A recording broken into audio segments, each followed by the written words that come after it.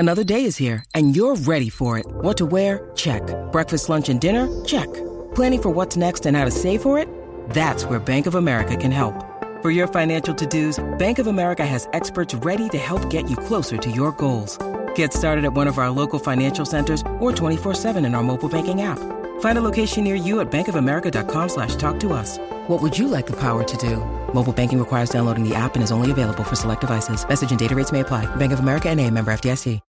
When you need mealtime inspiration, it's worth shopping Kroger, where you'll find over 30,000 mouth-watering choices that excite your inner foodie. And no matter what tasty choice you make, you'll enjoy our everyday low prices, plus extra ways to save, like digital coupons worth over $600 each week. You can also save up to $1 off per gallon at the pump with fuel points. More savings and more inspiring flavors make shopping Kroger worth it every time. Kroger, fresh for everyone. Fuel restrictions apply.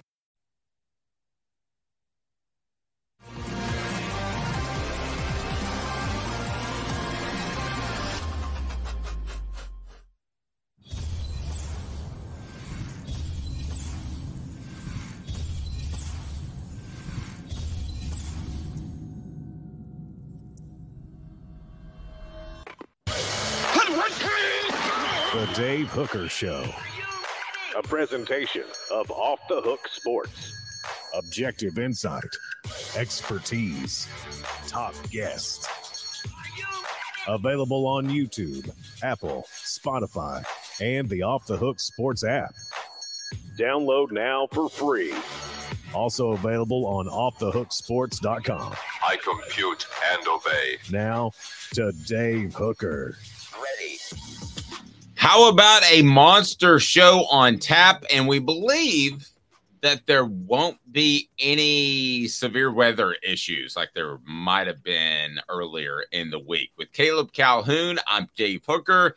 Caleb held it down first day of the week because, man, some of East Tennessee got hit pretty hard. Caleb, I don't know about you, but we had some branches down and a tree down in the neighborhood. So it was something special to behold, but not as bad as when I had 3 trees fall on my house, car, and work shed all in one day. That was the really bad storm that hit Chattanooga, I guess, a couple of years ago, but been about 3-4 years ago. So first of all, let's start off and say we hope you are safe, you and yours, as I know some people had some storm issues around the area. Today on the program, the Vols, number 10 in the coaches poll. Too high, too low. We shall discuss. Also, today's tough question, the SEC. Are they in big trouble if they don't make a move with conference realignment? Joe Milton ranked number 20 in the ranking of Power 5 quarterbacks.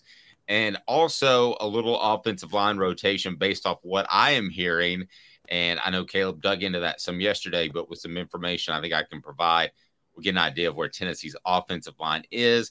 It's not great in preseason camp, but certainly not the end of the world. I just think they're a little unsettled at the backup tackle position, especially at right. Caleb Calhoun, before we get to a very special guest, how are you, sir?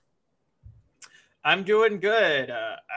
We had storms here yesterday too, but I entertained myself just watching that Montgomery, Alabama brawl on Twitter. I don't know if anybody saw that yesterday. It's the best thing ever on social media. I haven't heard of that yet, but I've seen it. It is weird when you suddenly don't have any way to consume content or entertainment, whatever you call it. So I'm not one to save one on my phone. So yesterday was a weird day. So I have not got blown away. Hit the like button. We can certainly appreciate that. Subscribe if you haven't. D says, good morning, guys. Let's see if Dave can hang with Caleb today. I could not yesterday because of technical difficulties. And the funniest thing is with this video aspect, you're sitting there wondering why Caleb is not moving. And then you realize it's not him that's frozen. It's you that is indeed frozen. So we've got a very special guest here. John Adams, scheduled to join us from time to time, especially on Tuesdays. I think we have John, but I don't see his beautiful face quite yet. John, do you have the ability to turn on your camera? Is that something that the power has robbed you of, or can you do that? There he is. Can we actually hear him too? And look he's centering himself. He's like the Mark Packer of digital broadcasting. We can't hear you at this point, but we're halfway there. We can see you. So we'll work on a little microphone magic, and then we'll have it taken care of. I'm sure John will be able to get there. Make sure the microphone's clicked on, John. We have been down that path before. It's on. There we go. It's my guy, John Adams, joining us on a Tuesday, and he's got a little bit of a Bill Walton shirt on. Were you ever a Deadhead? Did you ever tour around with the Grateful Dead there, John? No, there were sometimes I wished I were dead, but I was never a Deadhead. The 30 seconds ago while you're trying to get your camera on? No, not then.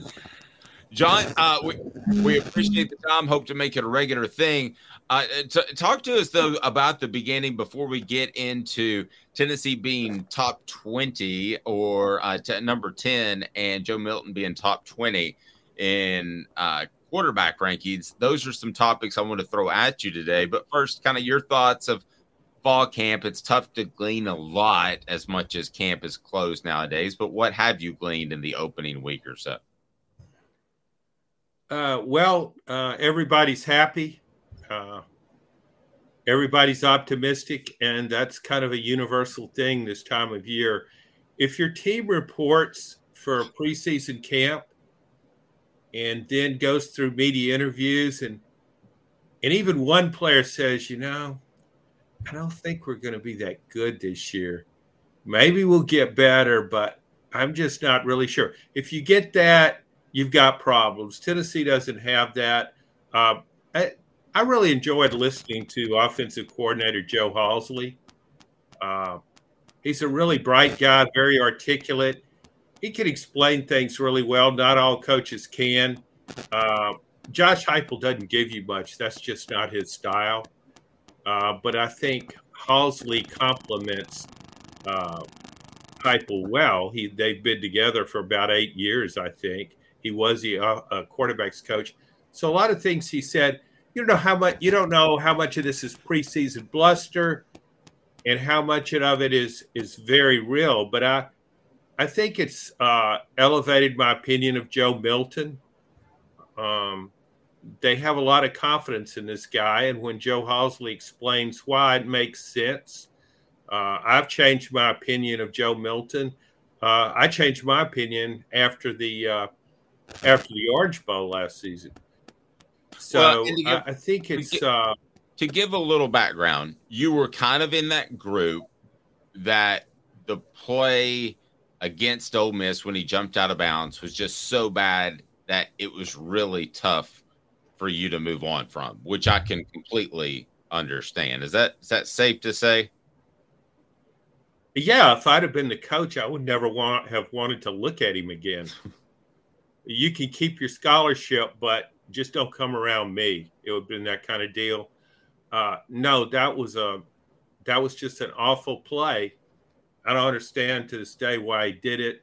But since then, the way he improved last year, and even in interviews, he seems different than he did 2 years ago when we first interviewed him after he had transferred from Michigan, and he was ordained as a starting quarterback at that time, lost the job, but he speaks with confidence. I think he's very comfortable in this offense. I think it's very important to keep an open mind when you're judging teams or players.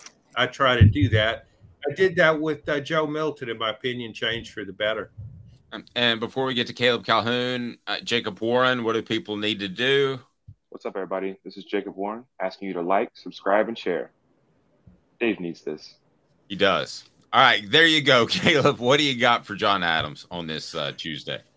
So, John, you brought up Joe Milton, and 247 Sports' Clint Brewster did a ranking of all Power 5 quarterbacks going into this year, and he's got Joe Milton down at number 20. And I feel like nobody knows what to make of Joe Milton at this point because I've heard Heisman talk in some instances, and then I hear he's number 20 on just Power 5 quarterbacks. I talked about this yesterday. He wasn't even a top 50 player according to PFF. Is this one of the most unsure scenarios you've ever seen surrounding a quarterback at Tennessee going into a year? Yeah, I think you've got a lot of wild predictions on Joe Milton.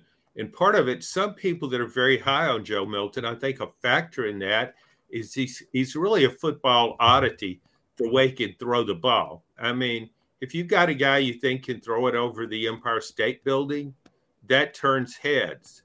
And just his sheer arm strength wins over some people. So I also think that Orange Bowl, that was a pretty good Clemson team, not a great Clemson team, but that performance under pressure was boosted his stock very much. And then you have people that are still, I hear this from fans. It's really not any different from fans than it is from quote experts. They just say, well, I know he's got talent. I hope he could do it, but I'm still not quite sure till I watch him play this season. So there is a twinge of uncertainty involving him. No, I think there is, and I don't know that goes away until he gets the first big win or he quarterbacks the first big loss. Quite frankly, I think a lot of people that are there in the middle that are hoping the best for Joe Milton, deep down a little bit, want to see Nico as well.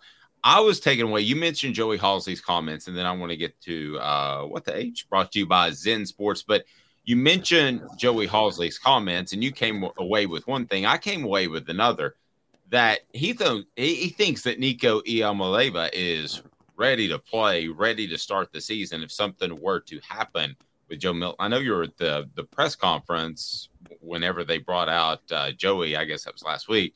Did you come away with that aspect of it all, that Nico was surprisingly ready to go if they needed him? Yes. They talked more about his maturity than they did the physical skills. And not just the coaches, the players, the teammates. I think they were expecting one thing and they got another. I think they're expecting a guy, the $1 million bonus baby comes in.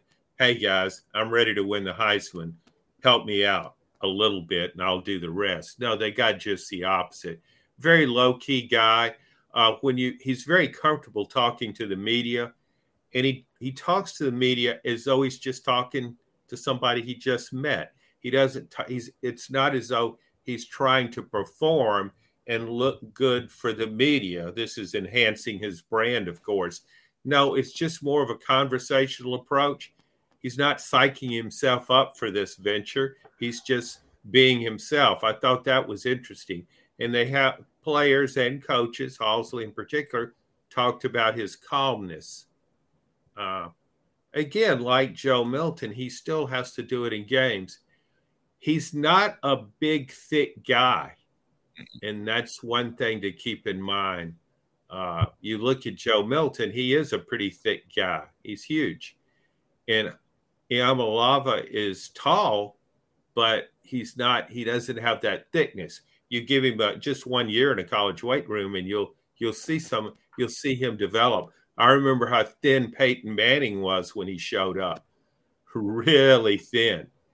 And he became a starter before the season was done. It's not something you can't overcome, but you wonder about that in going through a 12-game season. Yep, I agree. Casey Clausen, I still remember his pro day.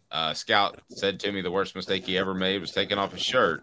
He never got a lot bigger, and he was able to be a highly regarded quarterback in the SEC and beyond. Let's get to What the H, and that has to do with Joe Milton. It's brought to you by Zen Sports. Zen Sports is the new sports book in Tennessee, revolutionizing the way you earn sports betting rewards. That means no more deposit bonuses that turn into deposit nightmares. On Zen Sports, what you see is what you get. And with their cash rewards program, you get a lot of cash. For a welcome bonus, earn an unlimited 5% cash back on your betting volume for your first 15 days when you sign up with code HOOKED. That's right. Hooked, unlimited 5% cash back. Keep betting, keep earning, and with up to 3% cash back on your betting volume every month. After that, you can refer friends to earn a percentage of their betting volume as cash rewards too. Zen Sports bringing the cash back to Tennessee. So if you bet big on sports, you want to be betting on Zen Sports. Zen Sports betting just got better. And that leads us to what the H? What the? What was he thinking? Release the hounds. The Dave Hooker Show. Keep cool. A presentation of offthehooksports.com. So usually when we ask what the H, Caleb and I have a really strong direction that we want to go. So, for instance, a good what the H would be, why is Joe Milton considered the best quarterback in the nation or the 55th best quarterback in the nation? But here we're sitting at 20, and John, I want to kind of ask you, and I want to ask Caleb the same thing. What the H, should we be taken aback that he's among the top 20 with his limited play? Or should it be what the H? He should be higher. He played well against Clemson, and he played well against Vanderbilt, but he's had other times where he's played well, and he has all the ability in the world. So should he be higher? So how does what the H, in honor of the late Norm Macdonald, how does it strike you first, John?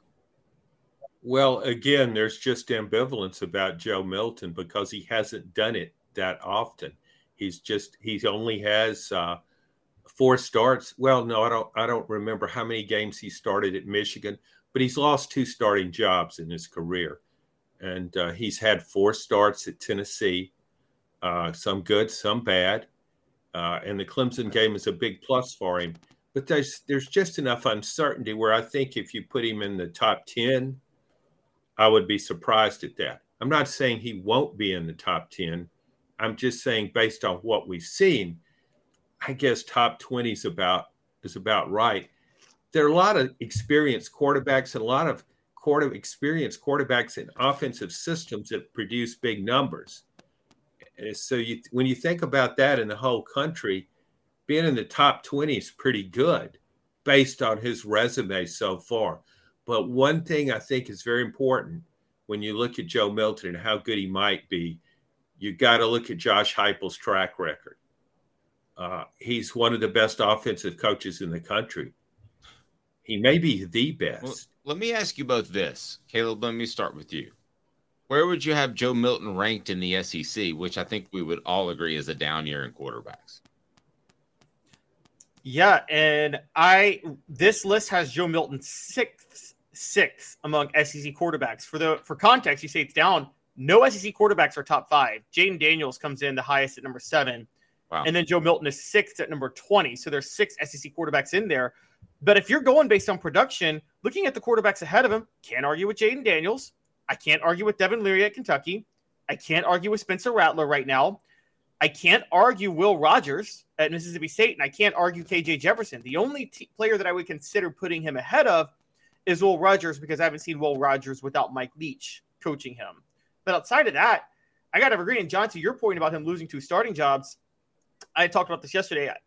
I have very tight DMV connections, obviously, and a lot of friends who went to Virginia Tech. Ask Virginia Tech fans about Hendon Hooker right when he first left for Tennessee. They were not happy to lose him, and they wanted Justin Fuente fired. Ask Michigan fans about losing Joe Milton to Tennessee. They did not care. No, that's a good point. And when you look at the SEC quarterbacks, I'm not sold on Devin Leary. Again, there's some uncertainty about him. He was injured last year. He had a great year in 21, put up really big numbers. He did it in the ACC, not the SEC. So that's a question there about him. KJ Jefferson, Tim Tebow-like runner, can make big plays. I like him, but I don't know. I'm not sold on his throwing ability, in part because I don't know about Arkansas's receiving core. It doesn't dazzle me. So in Will Rogers, fish out of water. He grew up in this system. He grew up in the air raid. That's what he played in high school. Will Rogers is not real mobile in the pocket. He's not a guy that's going to elude a defender or break away when somebody has his leg in a vice there behind center. So I just think when you bring that up, and I guess I would probably think of him as maybe if I were picking a quarterback, I would probably pick him 4th But with his receiving core, and I get to have the receiving core come with him, I would rather have that pass catch team than I would KJ Jefferson and his receivers. That's a really good point. And not a knock to the other SEC media, but don't you feel like we like KJ Jefferson and Sam Pittman a little much because they're very easy to work with and affable? I feel like there's always it reminds me of the James Franklin when he was at Vanderbilt. It's like, well, I mean, he's beating nobody, but everybody kind of likes him because, man, he will do an interview with anybody.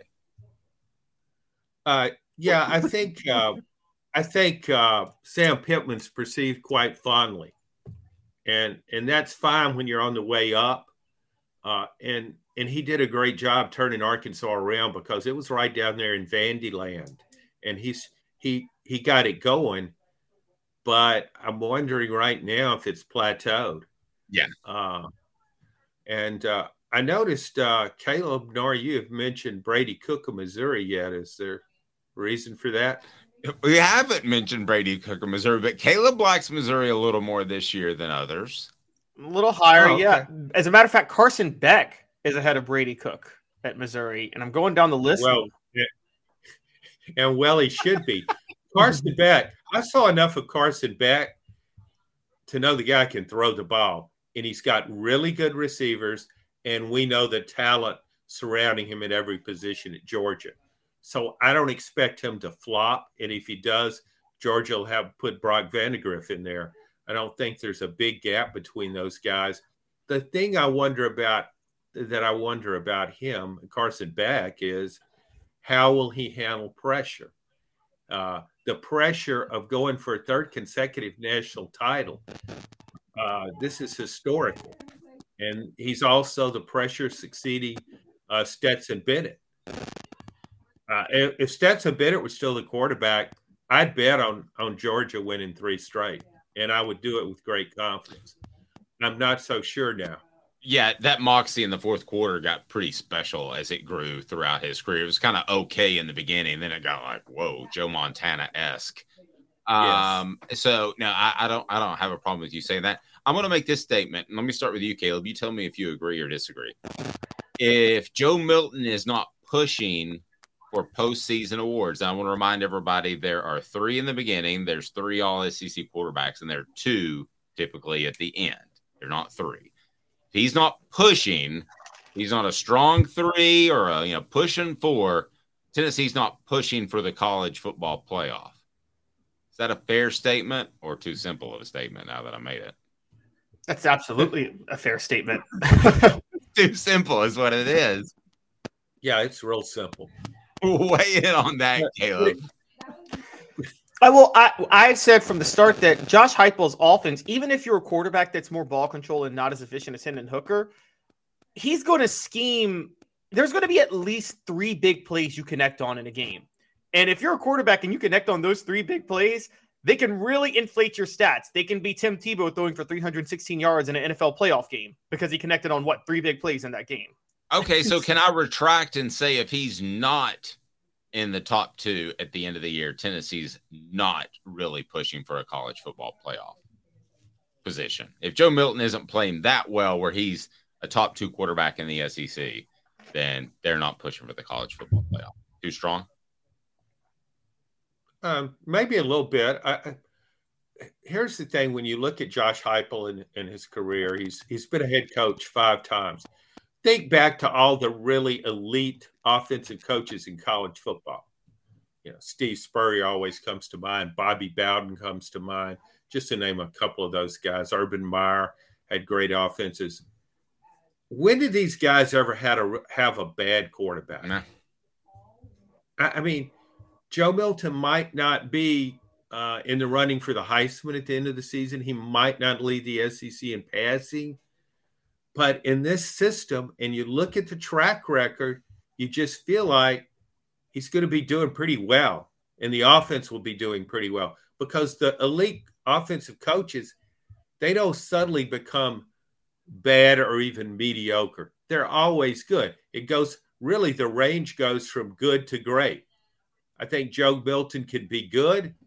I don't know that he can be great. But then again, consider the supporting cast around him. Yeah, Travis says on the message board, my statement would be too strong. The running backs are really good too, and we are a running team. Just saying.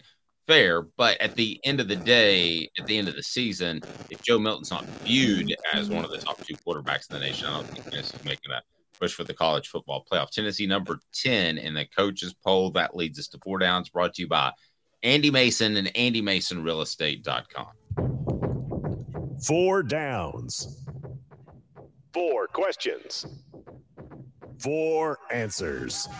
The Dave Hooker Show. 4 Downs. A presentation of OffTheHookSports.com. Balls number 10 in the coaches poll. Too high, too low. We'll get to that. Any teams snubbed that as well with John Adams and Caleb Calhoun. I'm Dave Hooker. Let's go ahead and start it right now with 4 downs, and it's brought to you by Andy Mason, AndyMasonRealEstate.com. How about the best service and the best prices in the biz? That's what Andy Mason is all about. I'm about to make a home purchase.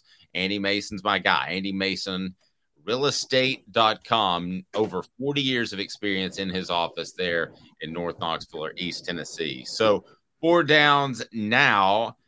Number 1, what is it, Coop?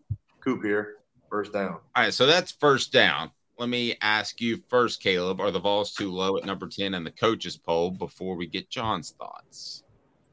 No. You could have some teams ahead. You could say there are some teams that shouldn't be ahead of them, but they're certainly not too low at all. I don't think that at all. I think there's some teams behind them that you could argue should be ahead of them. So I think they're fine at 10. John, I kind of thought 10 was a good landing space myself. I guess we're all supposed to disagree nowadays in the Skip Bayless world, but I didn't have a problem with 10 at all. Did you? I thought it was ridiculous. I just went to the Skip Bayless world. No, I didn't have a problem with that at all. I think it's a little higher than I thought Tennessee would be. I would have had Tennessee in the top 10, but I rank Tennessee a little higher than most people. I looked at preseason magazines, 12, 13. I think a lot of people view Tennessee as a top 15 team. So the coaches said they're a top 10 team. I wonder if that's a respect well earned by Josh Heupel from coaches thinking, man, I don't want to have to play against that offense. It scares me.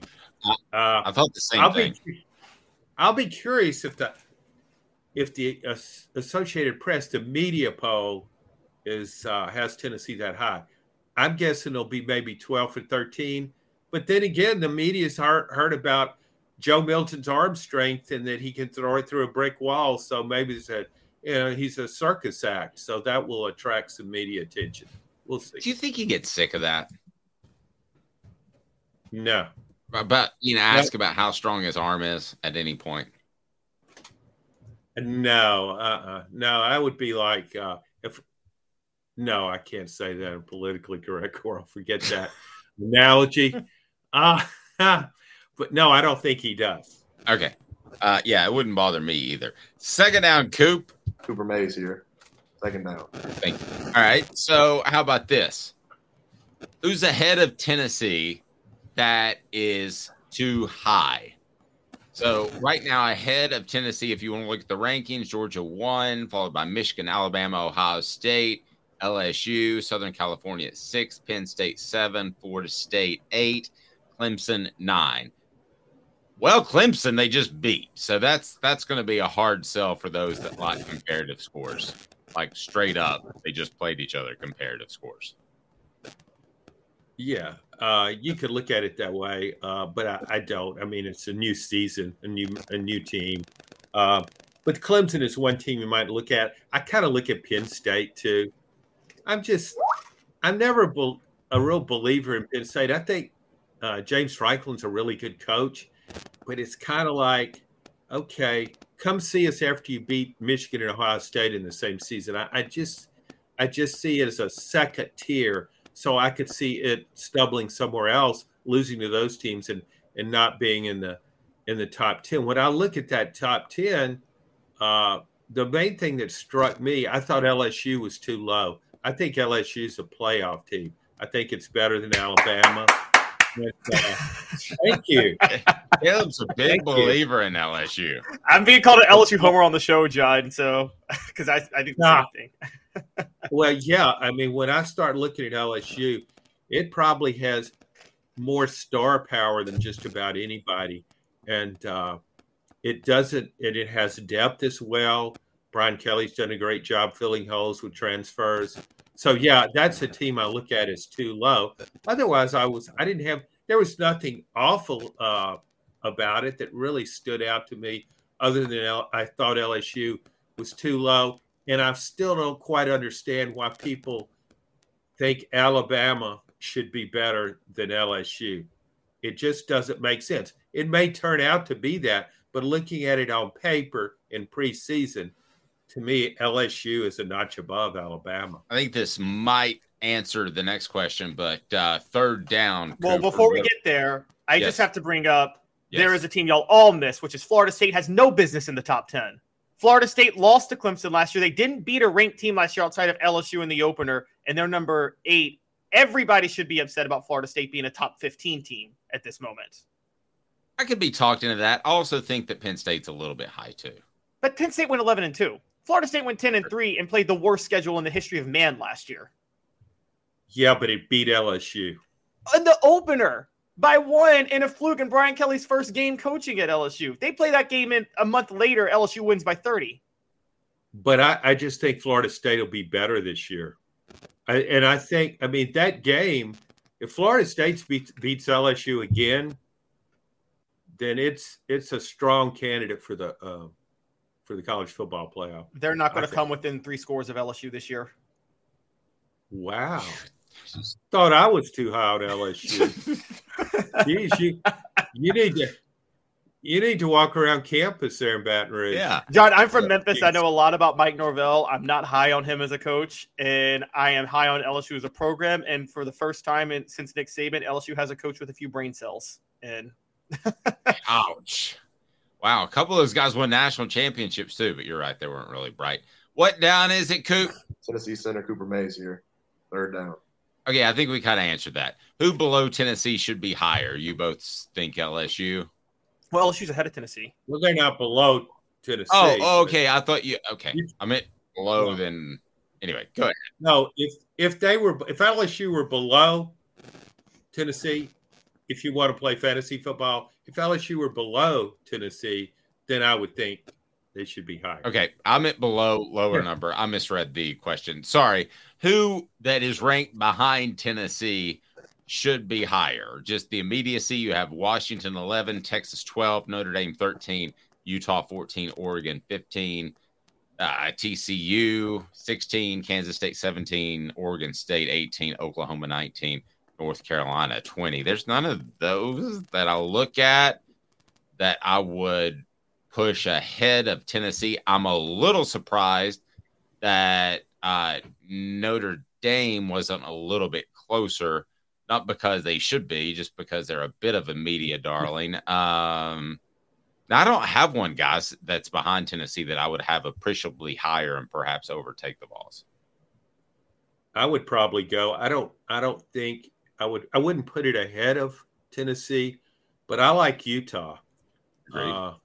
Even after what happened, I would think that Utah coaches and players from last season look back on that opener against Florida and wonder, how in the world did we lose to that team? How in the world? I mean, Utah matches up well with the way Southern Cal plays. It matches up well with the way a lot of the Pac-12 teams play. It's sort of a contrarian in that league, and it's got a proven track record. I could see it winning the conference. So, yeah, that's a team I think. But I don't know that I would have it ahead of Tennessee. But I think Florida's headed for big trouble in that opener. No, I agree. Anybody that you would have moved perhaps close to Tennessee or higher than Tennessee out of the teams behind them, Caleb? I'm with John Adams on this. It's Utah, and Utah returns their quarterback. They've cost the last 2 years in a row. People forget this. They've won the Pac-12 title, and in the process, cost the team they beat a shot at the college football playoff. Yep. And they've been knocking on the door. They return the same quarterback. Don't be surprised if they actually get over the hump this year in a very, very lame duck, awkward Pac-12 season that's about to happen. Yeah, I don't know what. That's I wonder about. I kind of wonder about TCU. When it scored a touchdown on Georgia, I thought, man, this team could be pretty good next year too. But then Georgia kind of ran it up, so it got out of hand. Yeah. Was that 65-7? But that early touchdown at that point kind of won me over. Yeah. So, I just couldn't get away from that. Yeah, this team might be pretty good next year too. At that point, you're like Eric Ainge calling out Sanford Stadium. 4th down, Cooper Mays. All SEC center Cooper Mays here. 4th down. Any team snubbed? Any team's just not on the list that you would have on the list? You want to look at the back end of that. You've got North Carolina, Wisconsin, Ole Miss, Tulane, Texas Tech, Texas A&M rounding out the top 25. I'm not even sure that I would have Texas A&M in there over South Carolina in particular. And I'm not just saying that because I know we have a lot of South Carolina viewers. And then you have University of Texas San Antonio that did pick up 59 votes. I'm just mentioning that because, of course, Tennessee plays them. So they would be 26, 27, 28. They would be 29 on this list. Florida got 63 votes, so they were behind South Carolina. So if you're looking for an SEC school that should feel snubbed, I guess it's South Carolina, who is technically at 27, right? Yeah, but I don't think having South Carolina basically 27 is a snub. I mean, there's still plenty of questions about that team. You look at what it did down the stretch, it really impressed me what it did to Tennessee. It beat Clemson, went toe-to-toe with Notre Dame, easily could have won that game. But I just don't know about its offensive line. I'm not sure about its defense. I like Spencer Rattler, and I like his receiving core, but other than that, I don't know. So I thought that was about right. I don't think South Carolina should have a beef about that. Now, if it can protect Spencer Rattler and its defense plays pretty good, then yeah, it can make the top 25. See, I'm opposite with you on Texas A&M. I think Texas A&M is very talented at a number of positions or groups, really. Secondary, defensive front. The O-line was racked by injuries last year. Really 2 top-flight receivers. But it's dependent on maybe a freshman running back. So I would have Texas A&M higher. Well, it will be interesting, Caleb, and I don't know that you and I've discussed this particularly. Does Texas A&M have that calming effect that Tennessee had when David Cutcliffe came back that basically postponed the inevitable? Do they have that with Bobby Petrino? Now, the two individuals are very different, but does it make things? Does he simplify things offensively to help them improve? I guess is what I'm bouncing around at. No, John and I totally disagree on this. Bobby Petrino and Jimbo Fisher is going to be a disaster made in heaven. Made in hell, excuse me. And I'm sorry. I would agree that maybe South Carolina shouldn't be top 25. I don't think Texas A&M should be. I think I'm seeing Derek Dooley, Sal Sinceri right here I'm seeing a clash. Okay, put it this way. How about this? Former Dave Clawson. Dave Clawson is a good coach. Fulmer was a good offensive mind. They did not work well together. That's what I'm seeing here because I just don't see this happening because both Petrino and Fisher are stuck in an era where they don't let quarterbacks make decisions for themselves. And so then when they call the wrong play, they come out and say, well, we just didn't execute. No, you called the wrong play. And for once in your life, Jimbo Fisher, take blame for something. And I don't believe in Texas A&M. I think they're going to have one good little resurgent year and then fall by the wayside. But let me ask you this. So Texas A&M's 25. South Carolina, Florida, Kentucky received votes. So did Arkansas, a considerable amount of votes, and you drop down to Auburn. So if you had to replace A&M, if you had to, with either of those teams, John, who would it be? And let me get you, Caleb. Mine's South Carolina. Yeah, if I had to take one team, it would be South Carolina. I don't know how in the world anybody with any knowledge of this team picked Florida to make the top 25. That's it. And other than running backs, it's got two really good running backs and maybe some good ones behind those guys. What does Florida have going for it? Graham Mertz at quarterback? Please. I don't know about its offensive line. It doesn't have the caliber of athletes it usually has on defense. This is a losing team.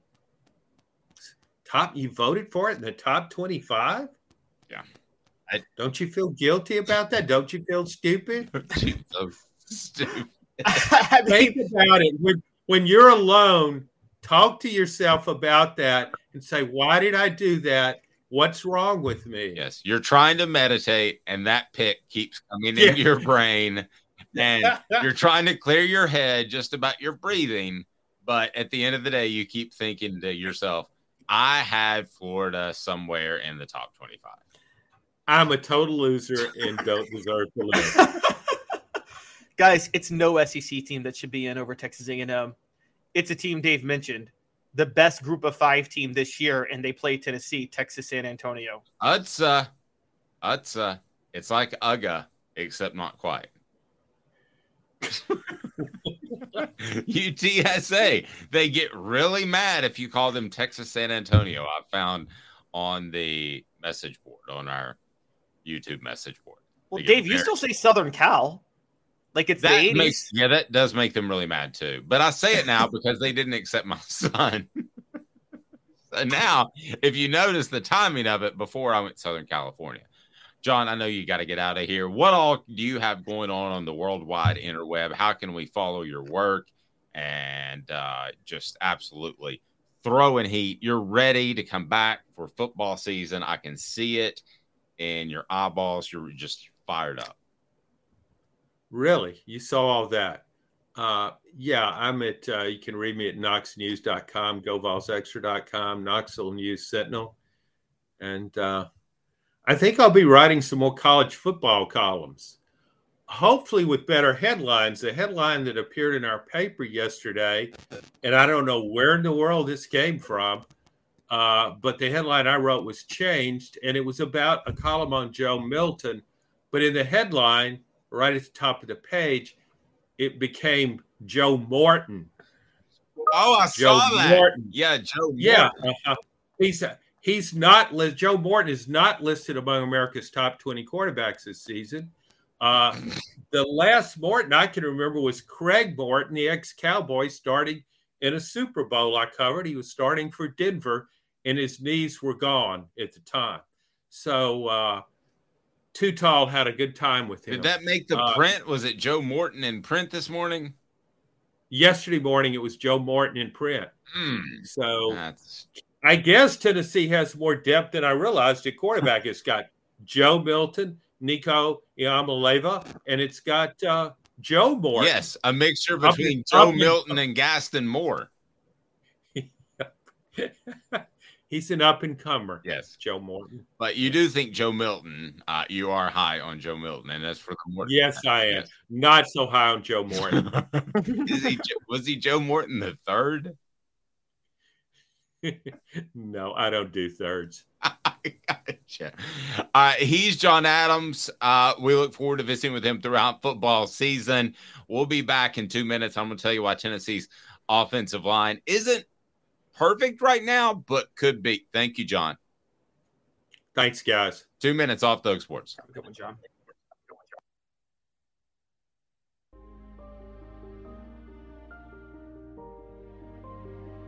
Our family has been creating one-of-a-kind pieces of jewelry in West Knoxville since 1986.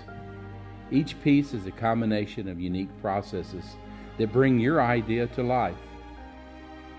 Every day in our shop, a truly special item with a story all its own is being manufactured in our facility, bringing the history and family sentiment into a whole new generation of life.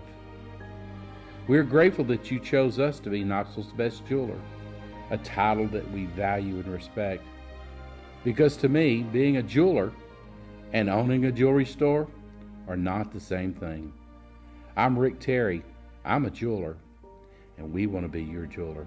Kingston Pike and Campbell Station Road in the heart of Farragut, and downtown on Gay Street right next to the Tennessee Theater.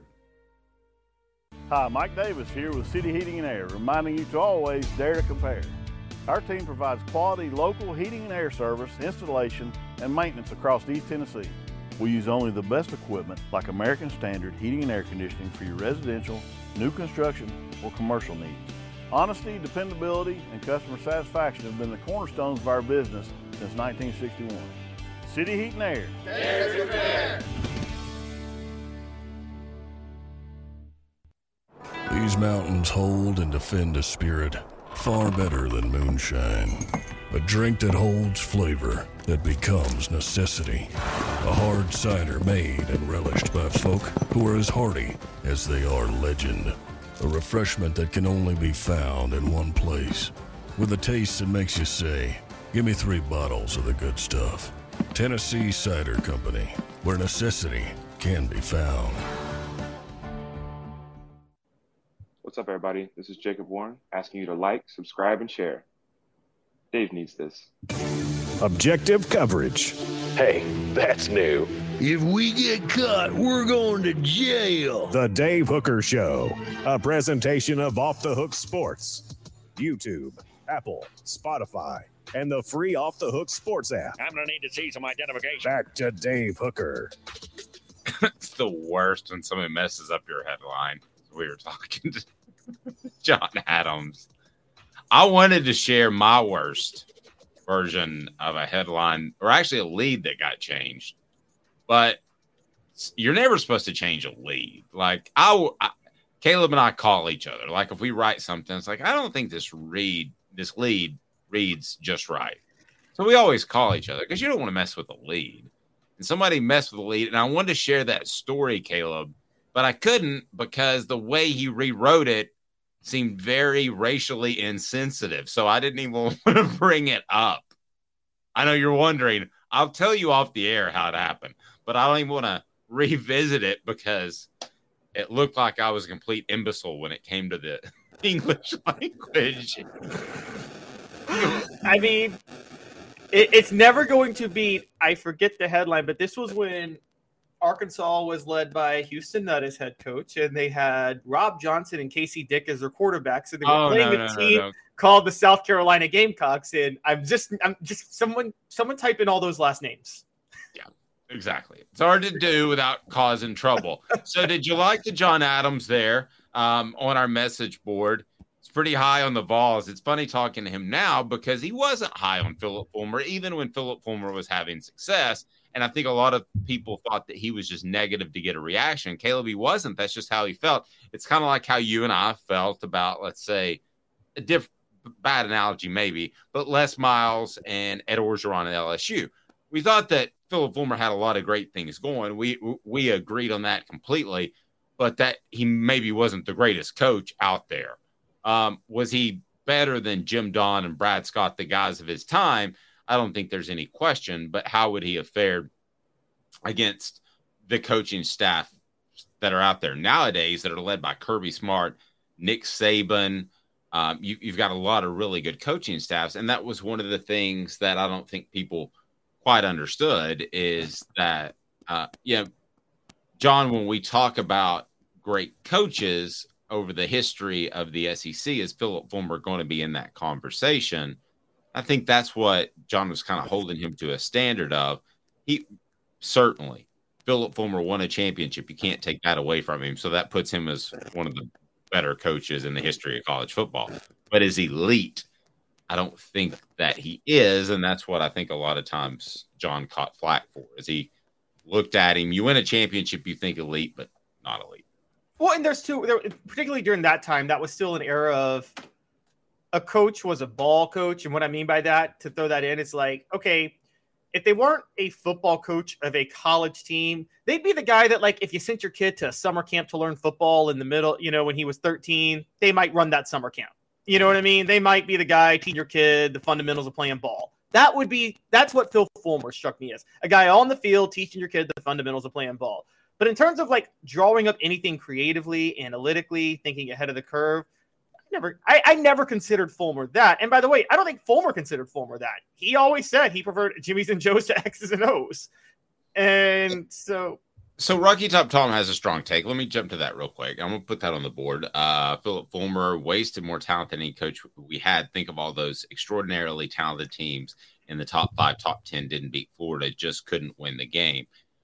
I really thought personally that one of Philip Fulmer's greatest missteps, I thought there were 2. I thought he lost a little bit of control of the discipline, and that showed up in the mid-2000s when players knew they could make plays and ultimately not receive tough discipline penalties if they got in trouble. The other misstep is I thought he tried to keep up with Steve Spurrier. And you're not going to keep up with Steve Spurrier scoring points. You're just not. And even if you look at what Georgia did last year to Josh Heupel, they didn't try to keep up with scoring points. They scored points because they could, but they manned up and played good defense, especially at the corner position. So, Caleb, I think that was Philip Fulmer's misstep, trying to keep up, score the same amount of points that Steve Spurrier is scoring, when in reality, and you talk about Jamal Lewis, which I agree with you. Jamal Lewis should have been in that Florida game. What was it, his freshman year? 97. Nice. And it was Mark Levine instead. But if you go back and look, I think Mark had 9 carries. The whole theory, big picture, whether it's Jamal, Bo Jackson, or Mark Levine, should have been run the ball 28 times at a bare minimum, or 38 times at Florida, and keep their offense off the field, especially with very good offensive lines that could have done so. And you saw that the next year, because I know Florida made a lot of mistakes in the game, but Fulmer. But because they had to, because they didn't have Peyton Manning. I think he should have figured that out before losing a Heisman Trophy, which should be winner. Well, and also one of the underrated things that no one talks about is between 95 and 98. One of the things that's missed about the latter years of Peyton Manning was that if there were two subpar years of offensive line play at Tennessee's peak, it was Peyton Manning's junior and senior year. Because in 96, a lot of the offensive line from 95 was gone. That was the Bubba Miller. Was it Bubba Miller? But either way, the Jason Lehman and those guys, in 95, they had left after 95. 96 was rebuilding. And then 97 was that youthful offensive line, the Kosi Coleman people. They didn't really emerge until 98. So when you have a bad offensive line and you're facing a Bob Stoops defense with Javon Curse as your primary rusher, that's a bad combination. I agree. I agree with that completely. I still think they could run the ball, and I think you would agree with this. They could be a little bit more balanced, and instead of trying to throw it around with Steve Spurrier and the offense that they had. So let me ask you this. It's a little off topic, and I want to get to the offensive line and everything else that's on the show, but how would Fulmer fare if he were in his prime? How would he fare against the coaches that are in the SEC right now? Oh, it'd be disastrous, because it was disastrous, and that's why he got fired. And what I mean by that is Fulmer lost his edge. Look, let's keep this real simple.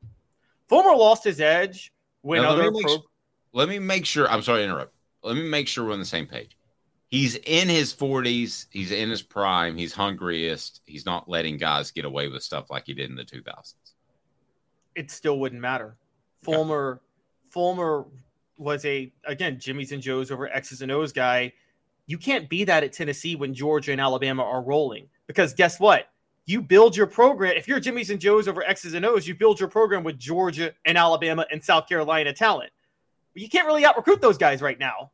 You can't. I mean, I'm sorry. Tennessee wants to get into Georgia and win some battles, but Dave, as long as Kirby Smart's there, Georgia will always win more of the battles. That's not changing anytime soon. Alabama's always going to win more of the battles as long as Nick Saban's there for Alabama kids. So to think that you can just be better than these schools by out-recruiting them, you can't.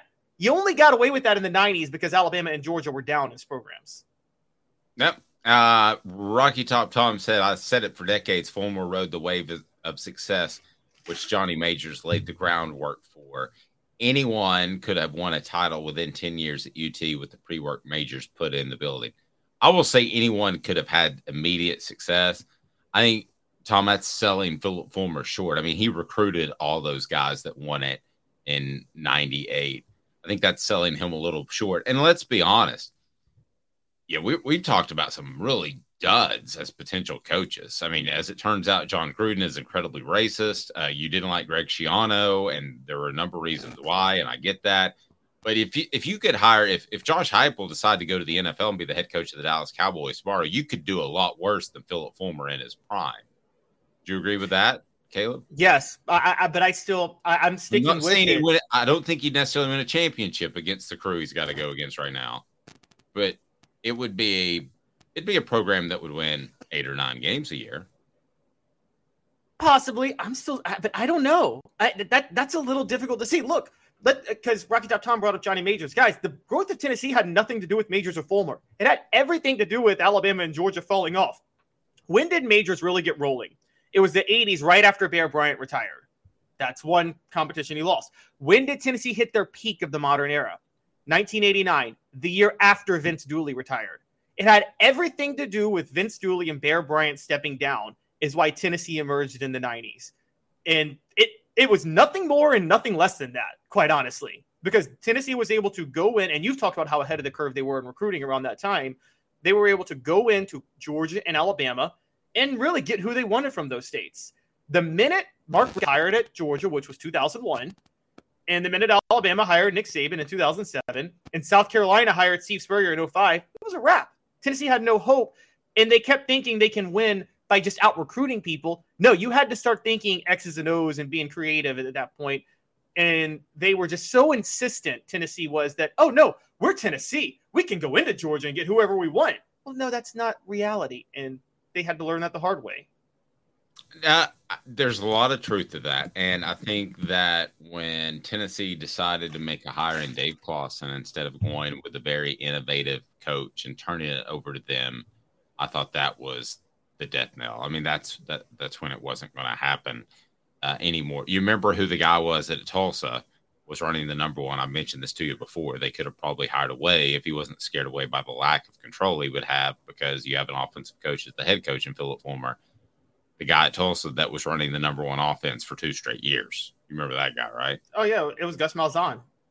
You could have. He was an offensive coordinator. You could have got. By the way, but also brilliant offensive mind. But I know you like him as a coach, and I do too. I don't think Kiffin could have worked out long-term at Tennessee, because Lane Kiffin still was a believer in Jimmys and Joes over X's and O's.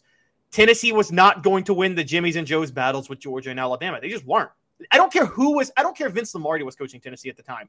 They weren't going to win those battles with Georgia and Alabama. Yep. All right. Good stuff. Let's get into Tennessee's offensive line, because this is something we're going to dive into. And if you haven't checked out Cooper Mays and his thoughts this week on the first week of practice, you should do that on the YouTube channel. Please hit that like and subscribe button.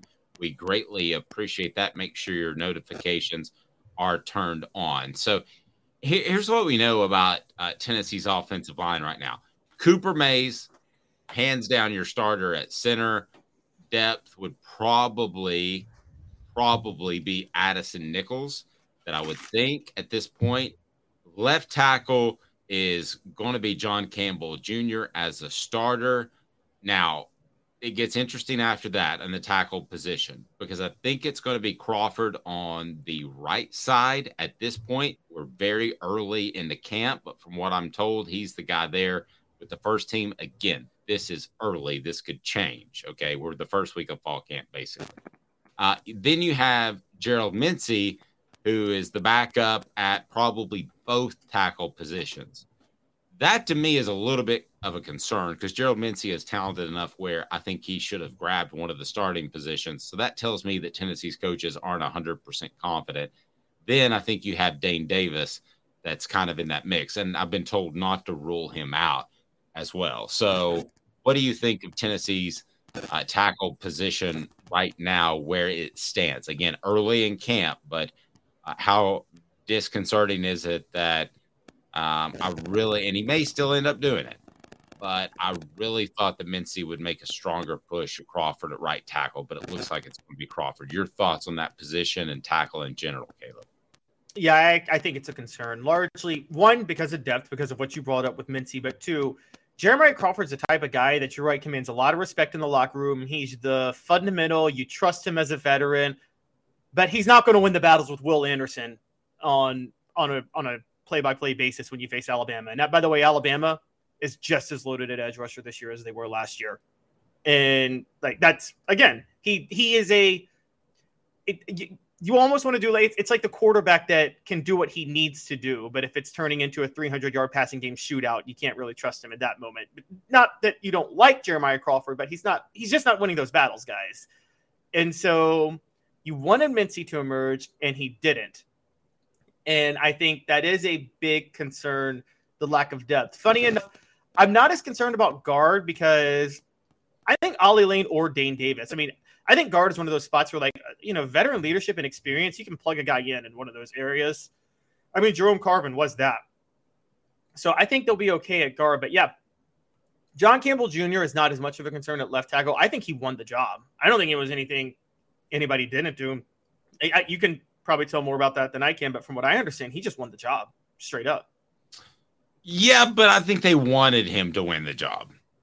So okay. I think that's the way they set him up in the offseason, but I don't think there's, from what I'm told, any uncertainty about him winning the job. So, yes, they put him in the best race car. They put him in the best position to do that, and he's done it. You mentioned the guard position. I think Tennessee's good with Javontes, Spraggins at right guard. And then at left guard, whether it's Ollie Lane, as you mentioned, or Andre Currig, who could be a guy that steps in there, or maybe Addison Nichols. You do play some at that left guard position, but I think they want to make sure he's healthy to be the backup center, because Cooper Mays, let's remember this, he's not undersized anymore, but when he was undersized, he had injury concerns. So I think that's something that you always want to be aware of. So have Addison Nichols ready to go. But across the offensive line, I think early you still should have questions, because if you don't have depth. I think Tennessee has questions there, and it's not a great situation at right tackle like they would have drawn it up. But as far as first week done in preseason camp, I think Tennessee's in a good trajectory. I just can't say that they're there yet.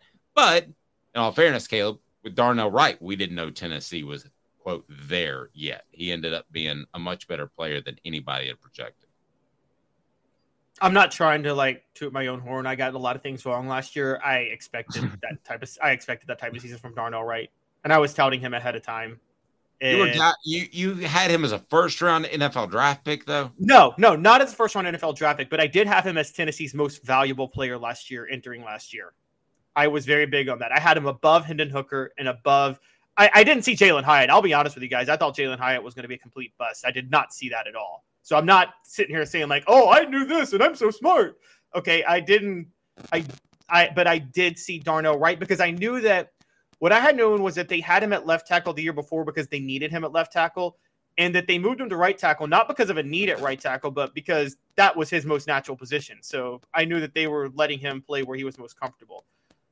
This year, I'm not seeing that. I'm not getting that same vibe. I'm getting we just have to fill these spots because we don't really have people who can fill them yet. Robert Rexroad asks, is this year's new first down rule change going to slow us down, referring to Tennessee? I don't really think so, because it's whether or not you can make substitutions during those plays. So I think you will have a cumulative perhaps effect if you're only able to run 70 plays instead of 80 plays. But as far as the tempo that goes within a drive, it might slow Tennessee's opposition down a little bit, where they can catch a blow, catch a little bit of wind. But I don't think it's going to be a huge, monstrous change in the way college football looks, which not only Tennessee fans, but college football, they don't want that, Caleb. They like the tempo. They like the way the game flows. I mean, it's something that you don't want to monkey around with right now. Yeah, and this stuff is really only a factor in the final 2 minutes of games when you're trying to use every second. And the final 2 minutes, the clock's still going to stop. So I don't think this is as big of a deal. Look, I know Tennessee runs tempo, but Tennessee's no different than any other program in that in the middle of the first quarter, they don't care how the clock is running after they get a first down. They really don't. They just, it's going to be the same tempo no matter what. So, yeah, I don't think it's going to be a big deal. Well, and Tennessee, we said this last year, and we were right. They started to do it at the end of the season. They need a couple of those 4-minute drills. They need a couple of those to help their defense, and this might be able to do so. So Tennessee, by the way, in case you haven't heard, conference realignments all over the place. Does the SEC need to do something like now? And then the 10 greatest seasons, single seasons by a Tennessee corner, C-O-R-N-E-R, not quarter, cornerback of all time in 90 seconds. Go ahead and get on board. Like, subscribe, turn those notifications on. Dante Stallworth is up. Cooper Mays is up. Jacob Warren will be up soon. He's Caleb Calhoun. I'm Dave Hooker. 90 seconds in Tennessee's potential move as the SEC looks around. And should they add teams? Will they add teams? It's been mass chaos. 90 seconds with Caleb Calhoun. I'm Dave Hooker off the Hook Sports. Candace, I was really heavy into the drug culture. I was selling drugs. I was just constantly in pain. I was missing like a good support system in my life. Candace has given me everything that I need in order to successfully have a wonderful recovery, in order to have a life that I didn't even know was possible. And it's not just about me anymore, and I love that. I absolutely love it. You can take your life back. Call Cadis today. With all that sun, sand, and salt water, the beach is a very relaxing place. Unless you wear contacts. Ow! Open your eyes to the best the beach has to offer with LASIK vision correction from Campbell Cunningham Laser Center.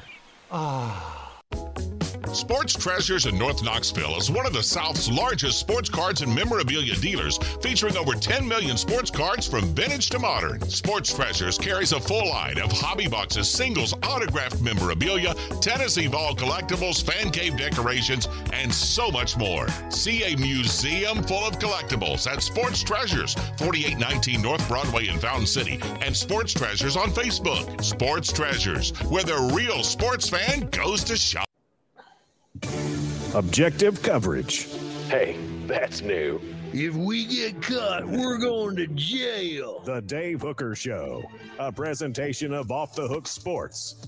YouTube, Apple, Spotify, and the free Off the Hook Sports app. I'm going to need to see some identification. Back to Dave Hooker.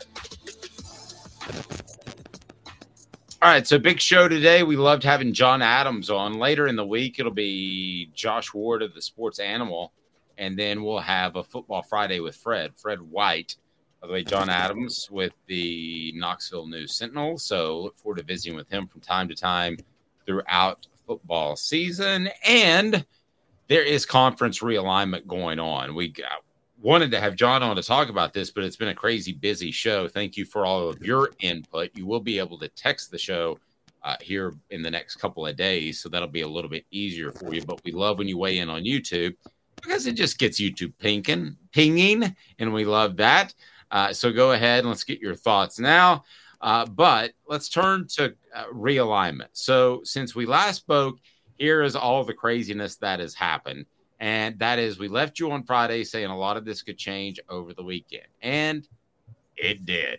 So here's essentially what we have. The very latest is the ACC is perhaps trying to go after Stanford and Cal.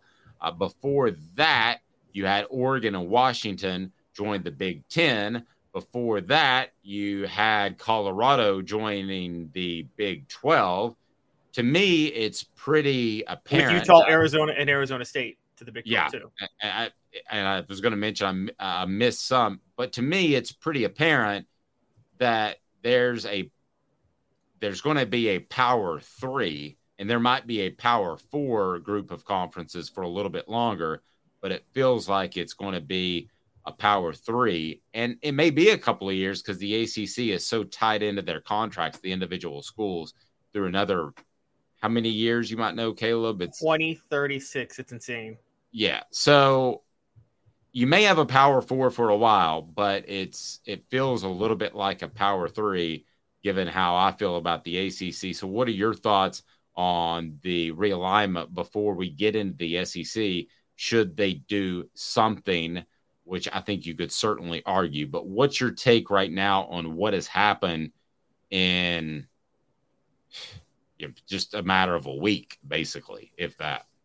I'm going to tell you why I think the ACC is looking to add Cal and Stanford more than anything. It's that I told you, I think last week, and I said yesterday too, that the ACC just needs one more school. Just one more ACC school needs to join the 7 that want to break off, and then they can vote to kill the grant of rights agreement and to kill the payout. If the ACC can rush add Cal and Stanford, well, then all of a sudden you might need another school or two to vote to break that agreement. That's what I think is happening right now. Because it's very clear. Florida State wants out. We're pretty sure Clemson wants out too. I think UNC, NC State, Virginia, and Virginia Tech also want out. And I think Miami wants out. I think all 7 of those schools want out of the ACC right now. Let me take a step back and help me provide a little bit of perspective for the listener that might not be familiar with the way the ACC is set up. So it's through 2036. So you can't leave without a massive financial penalty. Florida State just can't up and leave the conference without a penalty that would make it undoable, unwarranted, whatever the word is you want to use. But suddenly, if you don't have a conference anymore, which is what you're talking about, if you have enough teams that can overturn that, then if you don't have a conference, then there's no contract to be beholden to. That's essentially what they have tried to do once and what they may try to do again. So you think that they would go out and they would get Cal and Stanford just in hopes of being we want out votes? Is that what you're implying? They get Cal and Stanford in hopes of still existing when these schools leave so they can still enforce the grant of rights agreement and the contract. So the grant of rights is even worse than the contract because the payout contract, if they join, I think the SEC or the Big Ten, I think one of them might actually work with Florida State to help pay that exit fee. But the ACC can literally block them from being any television games until 2026. They have the entire rights to the schools. Well, a couple of quick notes that I want to throw out there. And that is one, I said the Big Ten was absolutely idiotic for getting UCLA and Southern California. Now that they've got more Western schools, I don't think it's idiotic. I think it can make them exceptionally strong to have a Big Ten West and a Big Ten East, not like they currently have. And I think there's something to be said for that because it will limit the travel cost of, let's say, Southern California's women's basketball team having to go to Rutgers. There were a lot of travel arrangements that didn't make any sense. If you can limit that by having divisions, I think you're on to something. So kudos to the Big Ten for making what I thought at the time was a stupid move and actually turning it into something that I think is pretty good for them. Kudos to them. Kudos to the Big 12 for staying relevant because it looked like they were going to be the ones that imploded like the Pac-12 for a moment. But now they are relevant and they put together a pretty good conference. No grade yet for the ACC because I don't think they know how to get out of that. As for the SEC, this latest round of realignment, how would you grade what they have done to this point, which is essentially stand pat after picking up Oklahoma and Texas and feeling really good about it? They're getting enough, and they're in trouble. And I wrote about this yesterday. They're in big trouble. And let me tell you guys why. We're talking about Power 3 now. Well, Dave, in an eat or be eaten world, which I said college football is, there's not just a Power 3. Eventually, there's a Power 1 because the most powerful gobbles up everybody else. And here's what's happened. And I want people to pay attention to this here. The SEC is the best product by far in college football. They have 7 of the top 10 revenue-producing brands, half the top 25. They are by far the best brand. It doesn't matter what the brand is if you're not getting compensated for it. And because of the Big Ten TV deal, which I'm on, estimates Big Ten payouts per school for the original 16 before Oregon and Washington was 80 to 100 million. The SEC maxes out at 70 million with this, and they're stuck at 70 million probably for the next 10 years. Now, the Big Ten adds Oregon and Washington at a discount, meaning at least the other 16 schools are going to probably be paying out more than just 80 to 100 million. It'll, at a minimum, I think, be 90 million for the original 16. What happens when Wisconsin's bringing in 90 million from the SEC, from the Big Ten, Tennessee's bringing in 70 million from the SEC, or even Alabama's bringing in 70 million from the SEC? Guess what? That's a lot of extra cash to spend on facilities, recruiting budgets, and NIL. Wisconsin all of a sudden can go into these SEC states and start recruiting. and the Big Ten brand is going to start to get better. Dave, what happens in 8 years when the SEC is still stuck in this bad TV deal and the Big Ten can renegotiate again for a better TV deal and payout? You might start seeing some SEC teams take a real hard look at maybe wanting to jump to the Big Ten. And I that is blasphemous and crazy to say, but I'm telling you guys this right now. If the SEC doesn't make a move soon, they could be in big, big trouble. They need to be on the phone right now to get Florida State, Clemson, and North Carolina to join. Well, I'm not ruling anything out, but obviously that would take a bunch of ifs, what you're saying, if the SEC had interest. If any SEC team had interest in moving from the SEC, that would be a major shift. Because right now, unless you're just born and raised in Big Ten country, you'd rather be in the SEC if all things were equal. So I'm not willing to say that SEC teams would be willing to make that jump. But I will say this, what Caleb said is within the realm of possibility, because there's eventually going to be one big mega conference. And what that mega conference, the way they're going to differ from, I mean, this is going to happen. I feel very certain. The way they're going to differ is that they are going to pay their players directly. There is no way, from what I'm told recently, that you can govern NIL, particularly when it comes to recruiting. There's no way that I can't say, Caleb Calhoun, you are a 5-star tight end. I need you in my program. I'm going to promise you $100 million throughout your career, and you will make that. If you show up on campus and that first payment's not made, what are you going to do? With the open transfer policy, you're going to pull Jaden Rashad, and you're going to get the H out of there, right? So I have no leverage, so I can make you that promise, and if I don't come through, then it hurts me in recruiting, and I probably lose you. The other thing, when you talk about the difference in money, it's not just a difference of building facilities that might be ready in 6, 7, 8 years. It's money that can immediately go to a Dante Thornton. If you want to pick other teams, you can. Jahmyr Gibbs at Alabama. And what's happening with a lot of those players is they're going to one school and they're saying, what can I get? I'm not saying Thornton or Gibbs specifically. They're going to the next school. What can I get? So to use Wisconsin, as you mentioned, they can get better. Excuse me. They can get better, Caleb, a lot quicker than just building up facilities. They can get better by winning transfer portal battles like next year. Yeah. And by the way, there's a reason Wisconsin fired Paul Chryst and went after Luke Fickell. There's a reason Nebraska went after Matt Rule. You're about to see some money shelled out to get some elite coaches into these schools too, which is that's the next step in this. And this is why the SEC has to make a move. And Dave, by the way, we talked about the ACC. You want to know the most valuable, coveted commodity in the ACC right now? Program? Guess. Just program? Mm-hmm. In the ACC? Most coveted, I would say, is North Carolina. I thought so too. It's Virginia. And you can Tracy Morgan, that's crazy me, but it's USA Today's expenses. USA Today every year releases the college revenue expenses for programs. Virginia is the highest ranked in revenue of any school not in the SEC or Big Ten.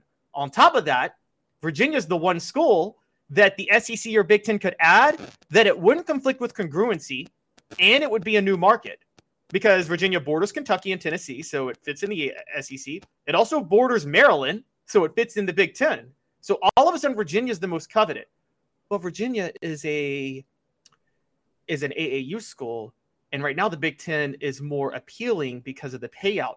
If the SEC, if the AC breaks apart, Virginia is going to the Big Ten, making it even more urgent that the SEC get Florida State and Clemson now. And like you said, probably North Carolina. But, I mean, they've got to get those schools in. They need to lock them in just to have enough powerful schools so they can make sure they have leverage when the next round of negotiations happen. Going back before we get to the top single seasons in Tennessee cornerback history, going back to your possibility of SEC teams wanting out because of the financial agreement. I will say this, while I'm not ruling anything out, I think the SEC has a strong enough base of teams that they won't ever have to do that. I think the Big Ten has a stronger base of teams that if somehow, some way the SEC got leverage over them, it's going to have to be a unified group thing where like the AL and NL, which we've referenced before in the Major League Baseball, they have to come together and say, we're going to do interleague play. So I don't think one conference is going to run it because of simple numbers.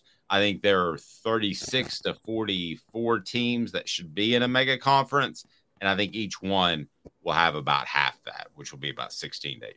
So I'm not saying that what you're proposing can never happen, but I think both conferences have a pretty good foundation where they would have a seat at the table and not just get raided like the Pac-12 has. What if the Big Ten gives calls to 8 or 9 of the SEC teams? The Tennessees, the Floridas. By the way, for Tennessee fans, don't worry. Tennessee, and you and I know this, Dave, Tennessee's always going to be in this mix. Whatever the powerful conference is, Tennessee's enough of a brand that they can go to wherever conference they want. But what happens if the Big Ten gives calls to Tennessee, Florida, Georgia, Alabama, and say, hey, you tired of this TV deal? You tired of splitting it with Vanderbilt, Missouri, and Kentucky? Why don't you come to the Big Ten? I'm just saying it's possible. I'm not ruling anything out. I mean, what you said earlier is pretty aggressive, but I'm not calling it outlandish because I'm not ruling it out at all. If you haven't had a chance to check out our Smoky Hot Takes, which are on offthehooksports.com, it's been a fantastic series that Caleb Calhoun has put together. So we've broken down some of the top players and top seasons that they've had at their individual positions. So we go to corner, that's CORNER, cornerback today, and you've got Jonathan Wade in at number 10 back in 2006. Pretty good group. Before anybody asks, these are corners. So if you ask for a player that's not on here because of interceptions, it's not safeties. Safeties are not part of this. That is a different list. So we got Jay Wade in 2006. Your thoughts on how good Jonathan Wade was? You referenced this in your column, and I agree with it. There were some good years that were lost by defensive backs in the Larry Slade years. And I hate to throw one guy under the bus, but Tennessee was just in a better position, let's say in 98, when they had Ramsey as their defensive backs coach. But still, Jonathan Wade had a fantastic 2006 season. Yes, there were 3 elite cornerbacks during the Larry Slade years that started under Larry Slade and developed, I would say, which was Julian Battle, Jabari Greer, and Jonathan Wade. But Jonathan Wade was the only one who, again, wasn't fully held back. He converted from receiver, and he did a really good job at Tennessee in 2006. I thought was one of their strongest players at corner. One of my regrets of watching Tennessee is it would have been great if you could have seen Jonathan Wade playing corner with Eric Berry backing him up at safety, but they just missed each other by a year. Yeah, they'd have been pretty darn good. And then you go back in the history books as only Caleb Calhoun can do. Number 9, J.W. Sherrill in 1949. 1968, Jim Weatherford. Mike Jones, 1967. And then you get to, I always tell you that Johnny Jones was my favorite Tennessee player, and he was, but a guy that I liked a lot, and I don't really know why, it was one of my first favorite players, was Terry McDaniel in 1987. And this is a common theme. He committed as a wide receiver, but he switched to cornerback. That happens a lot, and happened a lot with Tennessee, whether it was receiver to defensive back or whether it was running back to linebacker. They wanted to get the most speed on the field. And oftentimes, especially in the state of Tennessee, that the best athlete played running back or quarterback in high school. So I imagine this will be a reoccurring theme that a guy went from offense to defense. Yes, Terry McDaniel had converted from cornerback or from receiver to cornerback. Became a regular fixture in 1985, and we all know about the Sugar Vols that year and what they did when he got onto the field. He got on because of a lot of injuries, and which, by the way, the whole secondary was decimated by injuries before the 85 year. And then everybody who stepped in ended up being better than the players who got hurt. Sure. And McDaniel was one of those. And then, he was fringe All-American in 87, became a Pro Bowl defensive back. Great player for Tennessee. Yep. Deron Jenkins, same thing, 1995. Maybe gets lost a little bit for those that think of the Dwayne Goodriches of the world. If you just want to talk about secondary players, not corners, but the Fred Whites of the world, the Deion Grants of the world, that run of just Julian Battle after that. Those great defensive backs they had. Deron Jenkins, when we were doing the Celebrate 98 series with Dwayne Goodrich, kind of got lost in that a little bit. But in 95, he was absolutely fantastic. He was. This is one of the things that's kind of forgotten is Tennessee. One of the reasons people wonder why Tennessee, after 95, couldn't take that next step when they still had Peyton Manning the next 2 years was because they lost some key guys on the offensive line and in the secondary. Deron Jenkins was one of those big losses in the secondary. Had a heck of a year in 95. Honestly, should have been an All-American. Leonard Little also should have been an All-American in 1995, but, it's a different story. Yep. Dwayne Goodrich at number 4 in 1998. Obviously, what he did in the national championship game against Peter Warrick was tremendous. But as a whole, he was absolutely a shutdown corner. And I think, obviously there was the issue once he got to Dallas with the terrible tragedy that happened on the side of the road. But if not, I think we're talking about him having an 8 to 10 year standout career at corner. I thought he was one of Tennessee's best corners and was one of Tennessee's probably top 5 or 6 key players in that 98 season. Absolutely. My brother pointed out to me the other day, I never thought about this, but the 2 most important players in that national title game were Midwesterners, Peerless Price from Ohio and Dwayne Goodrich from Illinois. Yep. Dwayne Goodrich, he was actually good in 99, but I think he was better in 98. If you look at the numbers, he was more effective still in 98, but he was and we talk about the national title game, and that helped put him so high because, Dave, as you know, moments matter, but also just he played well throughout the year. So he was all SEC before he had won the defensive MVP of the 98 national title, and that puts him up there. Funny story that's on that Celebrate 98 series is he got a little banged up towards the end of that national championship game. And in jest, Philip Fulmer said, well, I guess I got you back for another year because he had the option to go pro after that year. And Dwayne Goodrich said at one point, no, I'm gone.